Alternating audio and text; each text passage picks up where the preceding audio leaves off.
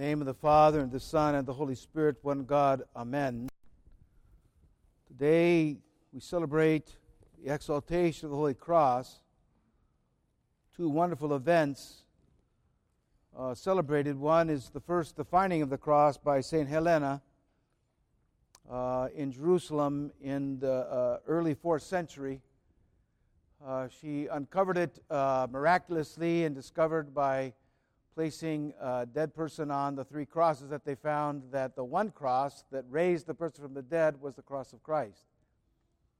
Later it was stolen by the Persians in a battle and was recovered by the Emperor Heraclius and was brought back into the city in a very beautiful procession. When Heraclius had his garments on, the emperor's garments on, he put the cross over his shoulder and started to walk in, but it was frozen. It couldn't move. And St. Mercurius, the bishop, said, an angel told me you cannot come in that way. You must take off your emperor's garments and come in like a poor man like Christ. So the emperor took his garments off, then was able to take the cross to its place in the Church of the Holy Resurrection. So these are the two celebrating events that we have today. Very beautiful, the power of that cross that comes upon us as Christian people. St. John Chrysostom said it is the most powerful sign that we have as Christians. We should put it everywhere. Sign ourselves with it, put it in our houses, put it in our cars, put it all over the place. It is the power of Christ God for us. And so we have to understand we just don't do it as habit. We do it because it has power. It has a mystical power given to us when we cross ourselves. It's very interesting, that in the days of persecutions and in the days of the camps, the prison camps, when the Russians were imprisoned and they couldn't cross themselves outwardly, you know how they crossed themselves? With their tongues. They crossed with their tongues in their mouths. Pretty powerful. In the name of the Father, the Son, and the Holy Spirit. What are you doing? Nothing. That's the power of the cross. Just to do it brings power, brings grace, the grace of God to us. So today we see the beauty of this cross, we always see the cross, the sadness of Christ's death, always wedded with his resurrection. Behold thy cross, but also behold thy resurrection. We see these two things coming together. The death and the resurrection of Christ. The power of Christ overcoming death in his resurrection. So we see the beauty of this wedding of the crucifixion and the resurrection.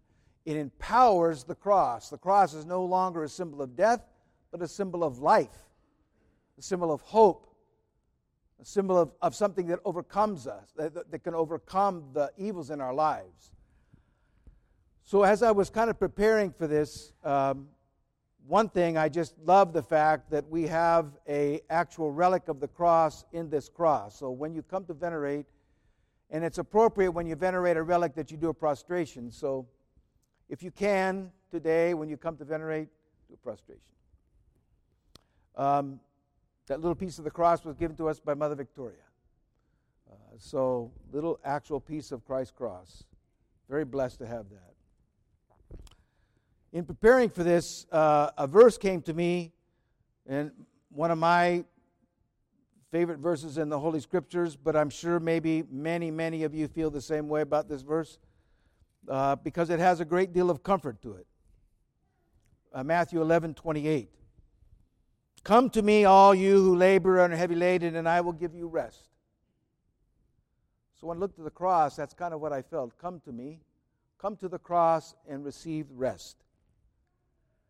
Take my yoke upon you and learn from me, for I am gentle and lowly in heart, and you will find rest for your souls. For my yoke is easy and my burden is light. So I'd like to just share a few comments on this scripture with you in relationship to the cross itself. Come to me, you who labor. Part of this scripture is pointed at people that are spiritually struggling, that are in the spiritual struggle. It's come to me, you who labor and are heavy laden. You who are working spiritually, but you're having difficulties. You feel it's heavy. Have you ever felt that the spiritual life is heavy and burdensome? Come to me, the Lord says today, you who labor and are heavy laden, and I will give you rest. So he speaks to us Christian warriors, those that are struggling. Come to me, you who labor, you who struggle, and I will give you rest. Okay. Know the struggle is important. Know that what we're struggling for the reward of heaven, for the presence of Christ in our life, to overcome our sins. We know we have to be pointed at the struggle. What is the struggle for us? It's just not to get up. To really understand our spiritual war, we must be pointed at targets. Remember Father John Braun's, one of his great statements was, if you shoot at nothing, you'll hit it every time. That was pretty funny. You should laugh a little bit. If shoot at nothing, you'll hit it every time. You have to have a spiritual target. If you're struggling with the sin of pride, the target is humility. If you're struggling with greed, it must be generosity. If you struggle with lust, it must be chastity. You have to have a target, a spiritual target. It's just not to get up and hope that God's going to help me today. Yes, we need that, but we need specific targets we shoot at. So we need to know what the target is, and the reward is that we'll be drawn near to Christ in our struggle, and that we receive the reward of the heavenly kingdom. But then also we need to know where our strength is, most importantly. Because if we take this effort on our own without God, it's doomed to failure. Because even if we're successful for short periods of time, we cannot be successful over the long time without Christ. So our first effort is to be near to Him, to draw near to Christ. So come to me, you who labor. Come, go to Christ. Be with God. In your prayers, in your fast, in your alms. It's about being drawn near to God. Okay. And so, who is he talking to here? This is very beautiful. St. John Chrysostom's comments on this. He's not just talking to any person, the Lord, in these scriptures. He says, not this or that person, but to all that are in anxiety, in sorrow, in sins. Come not, that I may call you to account, but that may I do away with your sins. Come not, that I want your honor, but I want your salvation.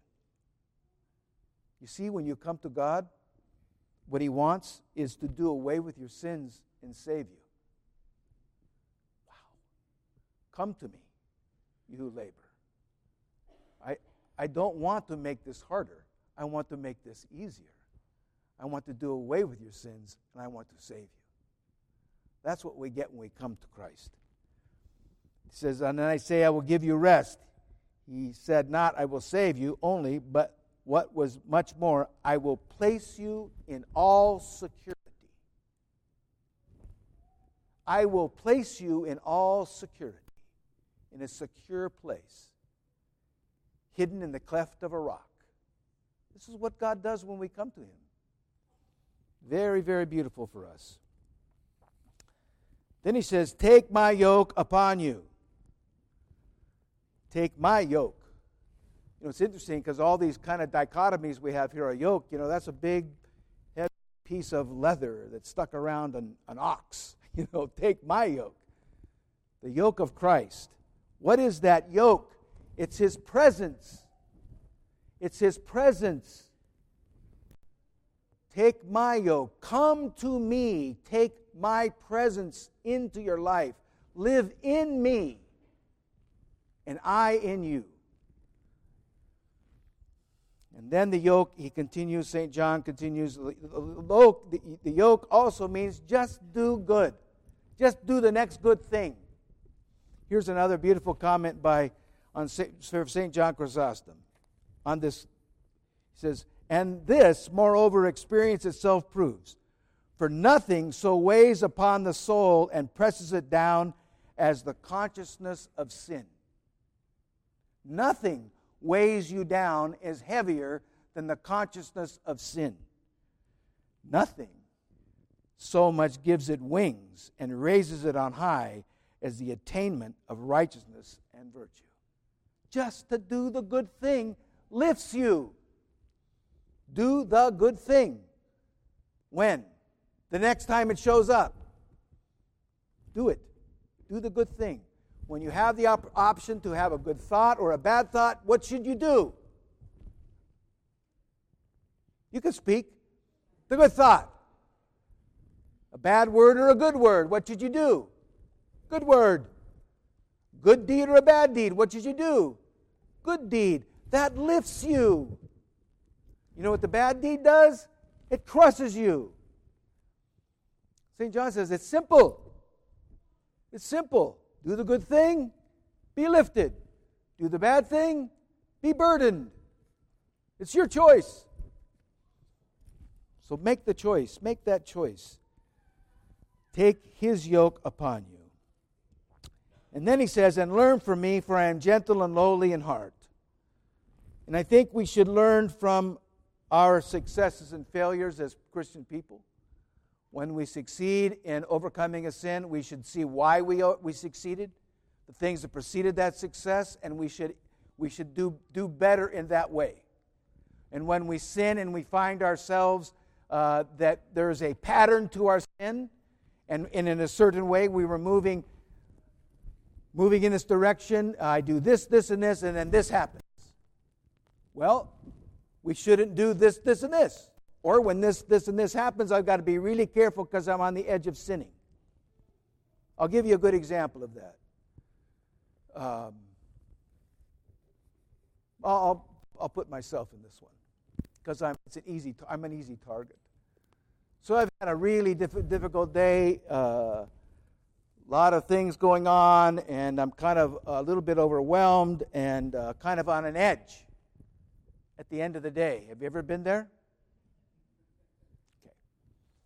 So I come home and I have something very important, very serious, and very difficult to talk to with my wife about. Not a good idea. Right? Right? Because I'm on an edge, and you know the edge. It's not time to have a serious conversation. It's time to go out in the backyard and sit near the plants. Really, seriously, that's what I do. She looks out there, she sees me by the plants, she says, I'm not going out there.